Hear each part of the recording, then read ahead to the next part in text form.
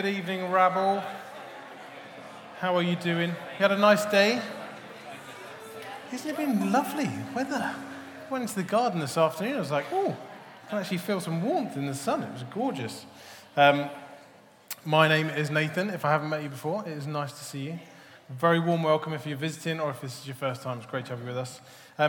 Some of you may not have been here a couple of weeks ago when we shared our news that me and Ruth, my wife, who we're currently associate pastors here at the church, are planting a church. So we're leaving. Woo! Yeah, you're leaving. Yeah! Get out. We're going just after Christmas. So January, we hope to move down to sunny Falmouth, down in wonderful Cornwall, to start a new vineyard church down there. So we are super excited. So I thought I'd give you a tiny update, because I've got the mic. I thought I could. My wife Ruth has a job, which is fantastic. Yeah, it's really cool. And it's so flexible that it can basically start as soon as she gets down. But it's not like we have to rush to go down there. And so we've been doing super practical things this week. Well, actually, for the last 2 weeks of September, we've been trying to get our house ready to sell. If any of you have ever moved out of a rented property and ready for the landlord inspection, or if you have ever sold a house, you will feel my pain of having to scrub the walls where the kids have written all over them, and finding those nooks and crannies that you've never cleaned before. Like, we've lived there for 9 years, I think, or eight or 9 years, and it's been interesting. I found work surface space that I've literally never seen. Like, it's a different color to the rest of the work surface because there's just always junk in our kitchen. We've got 3 kids, so it's a pretty hectic lifestyle. One of the most amazing things I did was clean the windows. When was the last time you cleaned your windows? Like, I don't remember ever cleaning my windows. I was like, wow, it's really bright in here now. Those finger marks do come off if you scrub, and there was lots of those. And so the other thing which I've shared with you, if you're a small group leader here before, we decluttered the house. So we've got 3 kids, so that's 3 groups of toys, generally all on the lounge floor at the same time. 3 kids' bedrooms full of toys. Well, not full of toys, but they just spread everywhere. And so we were, how do we declutter this and make this actually look a big house where you can bring your own stuff in? It's not just full of stuff. So we decluttered. This is a good life thing, and it's a good practical thing as well. And if you're a small group leader, what the trick I've shared before is that you park your car outside, open the boot, and shove everything in there that you don't know what to do with. You have nowhere. You know, there's things in your house that haven't actually got a home. They just live on the side. Well, that all goes in the car. Well, we had to step it up a gear because we were selling our whole house. The small groups generally just come into your lounge, but people were going to be walking around even the shed. Oh, my goodness, walking to our shed. Couldn't get into our shed before last week. So, thankfully, our neighbours had gone away on honeymoon. So I texted them a cheeky WhatsApp and said, any chance we've got your keys, any chance we could use your hallway while you're away? 4 or 5 boxes of stuff, and like kids' tents, buggies, like there's just so much stuff in their hallway at the moment. But our house looks incredible. So, and that's the main thing. Theirs is trashed, and ours looks incredible. I did think today, well, if they come back early, we're in so much trouble, but I think we've got another week. So anyway, so the estate agents came round on Tuesday and took loads of photos. They did one of these, it's almost like, you know, on Google Earth or Street View, when you can go and look down the street and double-click it and you moved on. We can do that inside our house. It's so weird. So you can zoom up the stairs and into the loft. And anyway, so the estate agents said to us, well, you've got it already, it's clean and tidy. Would you consider having a viewing today as well? We're like, well, if it means us getting it clean and tidy less times, then of course we will have a viewing today. And so the next morning we had an offer for the full asking price. So it looks like it's sold as well. So it's been a big week. Lots of crazy stuff, and it's all starting to feel very real. And obviously with the housing market and everything can change really quickly, but at the moment, it's all looking good. So if you would pray for us, we would love that. We're going to go down on Friday to look for schools for the kids. So that's a big decision to make, although there don't seem to be that many spaces. So anyway, what's going on? We're going to be carrying on this evening in the series on the book of Acts. We're going to be looking in Acts chapter 2, carrying on. We're going to start in verse 32, but I thought I'd give you a tiny bit of background. So Jesus, you may have heard of him, And it's nice to think of the book of Luke and Acts carrying on. They're like one seamless book. So you've got the gospel account of Luke the doctor, who wrote the book of Luke, and then he wrote Acts as well. And Acts is a continuation of the story of Jesus and his disciples and what happens after Jesus' death and resurrection into waiting in Jerusalem, the disciples waiting in the upper room, waiting for the events of the day of Pentecost, when they are so filled by the Holy Spirit. They're given the gift of tongues, which are the supernatural ability to speak in natural and heavenly languages. So all those that were gathered for the Pentecost feast in Jerusalem heard these Galileans, uneducated Galileans, speaking in their own languages. And they thought, what has gone on here? And they said, are these guys drunk? Why are they behaving like this? This is so crazy.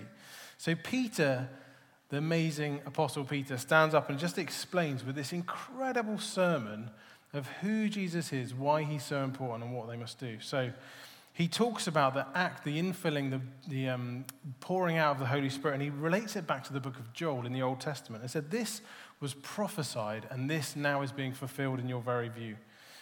And he then goes on to build a case that Jesus was the Messiah. He was Messiah, revealed by the signs and wonders he performed and confirmed in the fact that he had risen from the dead. And they would have been eyewitnesses to the resurrection. They would have met the risen Jesus and seen him ascend into heaven. I don't know about you, but you could have asked I'd love to have had these conversations. Like, did you really meet him? When you hear an eyewitness account of someone has done an incredible feat or seen an incredible event, and you would actually be able to go face to face with someone that said, were you at the crucifixion? Yes, we saw Jesus die. Did then you see Jesus alive? Yes, we did. And for me, the book of Acts is proof, an eyewitness account that the resurrection is true, that Jesus did exist and he did rise from the dead. And tonight we're going to be talking about if that is true, what are the implications? What does that mean to us? Let's turn. Verse 36, if you've got your Bibles, Acts chapter 2, verse 36 just says this: therefore, let all Israel be assured of this. And this is kind of the pinnacle of his argument, pinnacle of this preach. Let all Israel be assured of this: God has made this Jesus whom you crucified both Lord and Messiah. And this is a knockout blow out of the whole preach. It's as if the crowd at this point suddenly realized who Jesus was and what they've done in killing him. It says in verse 37, the next verse, they were cut to the heart. They were cut to the heart. And the truth is that they'd rejected the Messiah. And today we're going to be looking at how the early church established and why it was so fruitful. But you can't get away from this fact. The early church was established on the truth of the gospel, on the truth of who Jesus is and how he rose from the dead, and what the implications are to us now and to them at that point. And the gospel is another word for good news. You might have heard that before. And when you hear the truth about who Jesus is and what he has done, it moves your heart and it moves your soul. The fact that these people saw Jesus face to face, they'd seen his miracles, the signs and wonders that he performed, they'd heard him preach firsthand. This made the revelation even more profound. But the gospel is true now, just as it was over 2,000 years ago. The story of the gospel is that God loves us so much that he would pursue us, that he would send his son to die in our place for all the stuff that we've done that messed our lives up, the stuff that causes us pain and people pain around us, our fears, our disappointments, our selfishness, where we're just living for ourselves and no one else. And the Bible talks about this whole planet being tainted by sin. This sin has reached into every area of our society. It taints every relationship we have. It talks about the earth groaning in sin. When the crowd realized then this same truth, that this is amazing news, this news of Jesus, that the death and resurrection of Jesus had made a way for sin to be destroyed, for death to be overcome. The price of our sin, the penalty for our sin had been absolved, had been resolved on Jesus. This was the incredible news of the gospel, that not only God would provide a sacrifice, but he'd provide his own son as a sacrifice. It's kind of controversial, isn't it? It's not a nice thing. It's kind of, sometimes the gospel confronts you with blind truth that you cannot get away from. The amazing story of grace poured out in our lives that we would have life, The Bible literally uses the word, like the phrases, before you were dead in your sin and now you are alive in Christ. You were a slave to sin and now you are free. So the crowd hear this and they just realize what a humongous mistake they've just made the week before in rejecting this Jesus, rejecting Messiah and shouting for him to be crucified. So verse 37, as I said, it says they were cut to the heart by hearing the gospel. And Peter, they turn to Peter and they say, brothers, what shall we do? Peter, in light of all that you've just preached and said and spelt out and looked at the Old Testament and revealed who Jesus is, what do we do? Because when you hear the truth of the gospel said clearly, it demands a response. It means that we have to do something. It cannot lead to indifference. You cannot have an attitude of just saying, well, it doesn't make any sense. It's either a complete lie or it's completely true. It's either something to completely reject or it's something to absolutely go for 100%. Because it affects every aspect of your life. And sometimes when we're faced with the kind of inadequacy of our own way of doing life, we realize we need someone to save us. We need someone to intervene in our lives. We need someone to do life with us, and that is Jesus. So verse 38, Peter replies to the crowd and he says this, repent and be baptized, every one of you, in the name of Jesus Christ, and for the forgiveness of your sins. That barrier will be released. That barrier will be taken away, and you will receive the gift of the Holy Spirit. The promise is for you and your children and for all who are far off, the promise is for you and your children and for all who are far off, for all whom the Lord our God will call. And the image used of this word repent, I kind of think of a parade ground with soldiers doing that, all those lines in formation, and then there's a command, and they switch at that point and just spin on the spot and go 180 degrees and go back the other way. And that's the image of repentance, is your life is going in one direction, you meet Jesus and it turns and it goes in completely the other direction. Completely, a 180-degree course change. Peter says, turn completely away from your old life of sin, where you live for yourself. You were king of your life. And turn to the king and his kingdom. Pursue that. Pursue his kingdom. Seek first the kingdom and his glory rather than your kingdom and your glory. And you'll receive forgiveness in the name of Jesus. Guilt and shame will be taken away. And so far, in this part of Acts, the early church is effectively the upper room group of disciples and followers of Jesus. And this is what it says in verse 41. Those who accepted his message were baptized, and about 3,000 were added to their number that day. In one day, 3,000 people. And it makes me think of our newcomers' lunch and how we would do a newcomers' lunch for 3,000 people. And how many pizzas you'd have to buy if 3,000 students came to our newcomers' dinner. And how many Connect cards would be filled out. And how many people. How would we baptize that many people? I figured we'd have to get a bigger baptism pool. Maybe hire out Mandy Pool or something like that. But what an incredible problem to have. Like, wouldn't that just be the most amazing thing? So suddenly, you have a huge community of new believers following Jesus, working out what does it look like to be a follower of Jesus and a Jew at the same time. And the truth from this passage is the community was formed on the truth of the gospel, the good news of Jesus. And they were a community of the cross. And as I mentioned earlier, we're moving down to Falmouth after Christmas. And some of you may ask the question, because I love this story, because this is kind of like, how do you plant a church in the New Testament in Acts 2? We're going to be starting a new church. And you might ask, how do you do that? What do you do first? How do you go about it? Like, is the website the first thing you get done? Is it email addresses? Is it like flyers? Do you find a building? Like, what is the first step to do it? And if you've got any answers, please tell me, because it seems like you can do it lots of different ways. But for me, and for Ruth and I that are starting this church, the first thing for us is we have to put the gospel at the center of this church. We've got to put Jesus, the good news of Jesus, at the center. We want to continually be talking about the difference Jesus has made in our life and inviting people to meet Jesus. Because we realize as leaders that we are broken, we are nothing without Jesus and what he's done in our lives. Our lives have no purpose and no direction. We have no power of our own. We only have what God has given us. And the beauty of a church plant, of doing this all, taking it all back to day one, is that you have to have the mentality of sharing the gospel and talking about your faith. Because if you don't have a church. So what's the point if you just get down there, expect people to come and don't actually talk to anyone about who Jesus is? The church has to have Jesus at the center and the gospel of Jesus.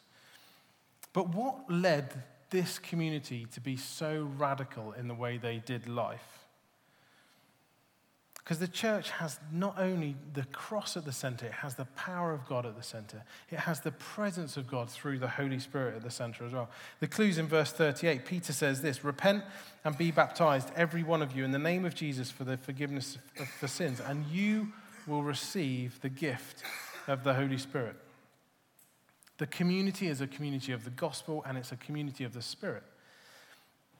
And when the Spirit of the Lord is there, there's freedom. Freedom from oppression, from slavery, from fear, from sin, from everything that holds us back from our relationship with Jesus. And not only is there freedom, there's power to break those bonds as well. There's power for forgiveness. There's power for people to meet Jesus, to have salvation. There's power for healing. There's power for the gifts to be poured out. The Holy Spirit is the third person of the Trinity. And because he's a person, we don't refer to him as it. It's not the Holy Spirit. It's not a force like in Star Wars you just shove about and push people over. The Holy Spirit is a beautiful person. And that's why we sometimes invite the Holy Spirit. It's not that God isn't already here. Like, I'm not going to get back to my notes. As Romans 5:5 says this, God has poured out his love into our hearts by the Holy Spirit who he's given us. The Holy Spirit is a gift we receive at salvation. The Bible talks about us being sealed with the Spirit. Jesus enters our hearts through the Holy Spirit. And the Holy Spirit is the experienced reality of God, and it makes it possible for us to have a relationship with God. And so you might ask the question, well, why in services do you say, "Come, Holy Spirit"? Why would you invite God if he's already here? That is a fantastic question. Because Jesus says, doesn't he, in one of the Gospels, "Where 2 or 3 are gathered in my name, there I will be also." What we're doing when we're saying, "Come, Holy Spirit," isn't saying, "God, you can now come, we give you permission," because we can't tell God what to do. That would be ridiculous. We say, "Come, Holy Spirit," because we're acknowledging that Jesus is in the room and we just are asking for more and more of him. We're petitioning to say, "More of your way, Lord Jesus, in our lives personally. Lord, would you highlight to me like the areas in my life that need attention? Where am I falling short? Holy Spirit, would you just let me know now?" And that's what we're doing when we're saying, "Come, Holy Spirit." We're saying, you have permission, Lord God. Enter our lives and turn us upside down. And that might be in a service like this. It might be in your small groups where you just say, let's just invite the Holy Spirit and see what God wants to do. Or it might be just when you're worshiping in your car, or when you're just, listening to, got your headphones on. It may be, and especially when you're reading the scriptures. The prayer, "Come, Holy Spirit," could not be more important when you're opening your Bible, because you're asking the Holy Spirit to reveal Jesus in the words of the Bible. There's an incredible, this is going to mess the media team up because I'm going to jump this verse forward. So in John chapter 15 and verse 26, Jesus just says this about the work of the Holy Spirit. The Holy Spirit is called the Counselor in this verse. Just says this, John 15:26, "When the Counselor comes, whom I will send to you from the Father, the Spirit of truth who goes out from me, from the Father, he will testify about me." I'm going to leave it there and do verse 27 later. Oh, cliffhanger. Yeah, so we're saying to God, more of you and less of me. So this community of believers was pretty radical. If you read verse 44 to 46, it just says this. This is a picture of the community of the early church. It just says this: all of the believers were together and had everything in common. As in, there was no division. There was no fighting. They had a common good. They sold property and possessions to give to anyone who had need. Every day they continued to meet together in the temple courts. They broke bread in their homes and ate together with glad and sincere hearts. So communion, the Lord's Supper, was at the center of this. Prayer, worship, community time was at the center of this as well. And what you find in this community is a people group so impacted by the gospel that it changes every aspect of their lives. It doesn't say in verse 44 they continue doing as they did before. I'm guessing this wasn't standard behavior. Verse 44 to 46 just says, they were so transformed by the gospel that it affected the way they did their lives. And when I read this passage, it makes me think it's just like a glimpse of heaven. It's like a heavenly community. Everything was right. They had peace. They devoted themselves to the teaching of the apostles. There was no material needs because they shared everything they had. And for me, this is an image of the kingdom of God. It's a community living out of the reality that they had been forgiven. And ultimately, they knew exactly what their identity was in Christ. They had been reconciled to their Creator God. And this was the ultimate will of God, that this community would exist.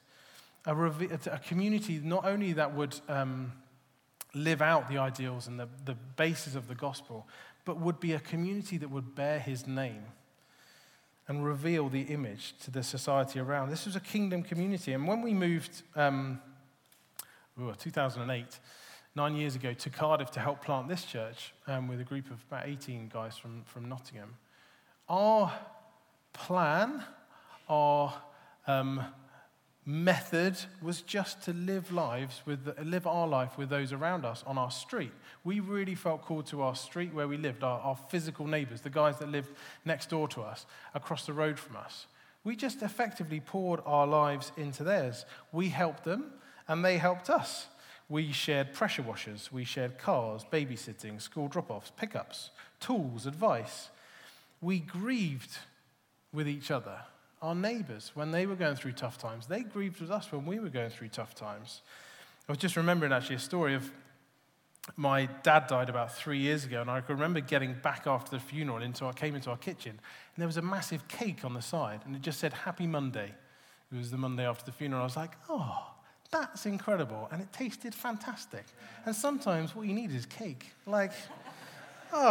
Cake.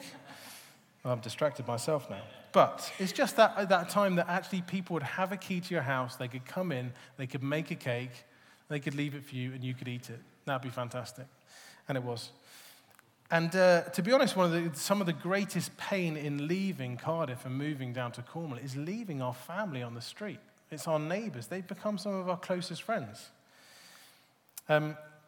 So why did we do this? This wasn't a project or a strategy. It was the outworking of the Holy Spirit moving in our lives and the things that we'd learned about the kingdom, of letting people into our lives, the good stuff and the bad stuff, to demonstrate the work of the Spirit in our lives, that it would overflow into theirs. So what does that look like for you? Who lives near you? Who does life near to where you are? Because you can get caught in a trap where you only choose your friends and speak to them.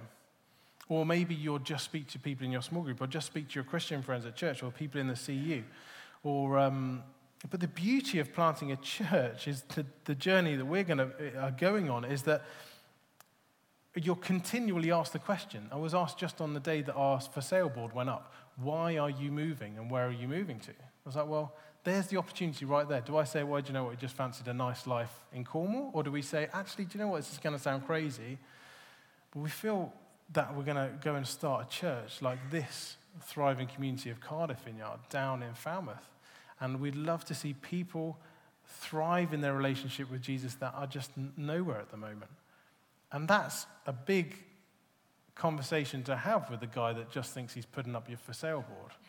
But it's a constant opportunity to talk about what God is doing in your life. We blend our faith into all our conversations. Things like, okay, so I don't know what you say on a Monday when you get into uni or when you get into work. Like, what did you get up to at the weekend? You've got that choice in that question of saying, oh, it's church. Or you could say, do you know what, well, I'd love it if you said, we had an incredible night at church last night. Do you know what, the speaker was so profound, the truth, life completely transformed, upside down, changed, and they'll probably see it in you, to be fair. But there's a choice, isn't there? There's so many little choices where we can choose to share our faith or what Jesus has done in our situation over the weekend. So what you see in Acts 2 is an organic community so transformed by the gospel and empowered by the presence of the Holy Spirit that it naturally spills out into those around them. So people were constantly coming to know Jesus. Verse 47, and the Lord added to their number daily those who were saved. Yeah, 3,000 at the beginning, but it didn't stop there. The Lord added to their number daily those who are being saved. The gospel, this good news of Jesus, is radical and it's contagious. And it's urgent. I don't know if you've had it. I've had this sense of urgency this week. I don't know if it's with my mum texted me to say my grand's not very well. And I was like, there's that urgency of the gospel when people don't know Jesus, when they get later in life. And you're like, you need to meet Jesus. This is a life and death situation. This is an eternity situation here. I need to be able to tell you about who Jesus is and why he has transformed my life and how he's done that. It's contagious, this good news of the gospel. We need to hear it, and we need to let those around us hear it as well. Our lives, how we act, our language, our attitudes, all needs to communicate the gospel. But if you're a follower of Jesus here this evening, sometimes we can use the whole, well, my life is the gospel, I don't need to use words, as a bit of a cop-out. It's a Francis of Assisi attributed quote, but all that I've read online this week seems to say he didn't say it. Sorry to burst your bubble on that. But it can be a bit of a cop-out. So if you carry on in John 15, let's read the whole thing about the Holy Spirit. John 15, verse 26, when the counselor comes, whom I will send to you from the Father, the Spirit of truth who goes out from the Father, he will testify about me. So the Spirit testifies about who Jesus is. But you also must testify, for you have been with me from this beginning. If you know who Jesus is, your duty, your calling, your privilege is to share that as well. Another one. Turn to Romans chapter 10, verse 14. I love this passage. It just says this. How then can they call on the one they have not believed in? How can they believe in the one whom they've not heard? How can they hear without someone preaching to them? And how can they preach unless they are sent? As it is written, how beautiful are the feet of those who bring good news. You, if you're a follower of Jesus, are the bringer of the most incredible news. And sometimes we forget just how incredible the news is. Back to my notes. My heart and my desire, my hope and my prayer is for our community here and the new community that we're going to be starting that would have at its core the good news of Jesus. Would constantly be sharing why Jesus is so important to us. And then not just that, we'll be constantly seeking the Holy Spirit. We'll be constantly inviting him into our lives. We're constantly inviting him into our meetings to change us, as Joe prayed earlier, to transform us, to reveal to us the things in our lives that need to be stripped away. I long for people, so many people searching for Jesus that this place can't cope with the numbers. I pray that we would have times when we can't do the amount of baptisms that we want to because the birthing pool won't keep up with the pace. Wouldn't that just be incredible? That the neighborhood would hear the sound of our worship just because of the crazy overflow from this building. That's my desire, that the kingdom would break in such power through us gossiping the contagious gospel, that the whole area around, not just this location, but wherever you are based, they would hear the good news as well. So should we stand? We can't just talk about the Holy Spirit. We can't just talk about being transformed and following Jesus and not do anything about it.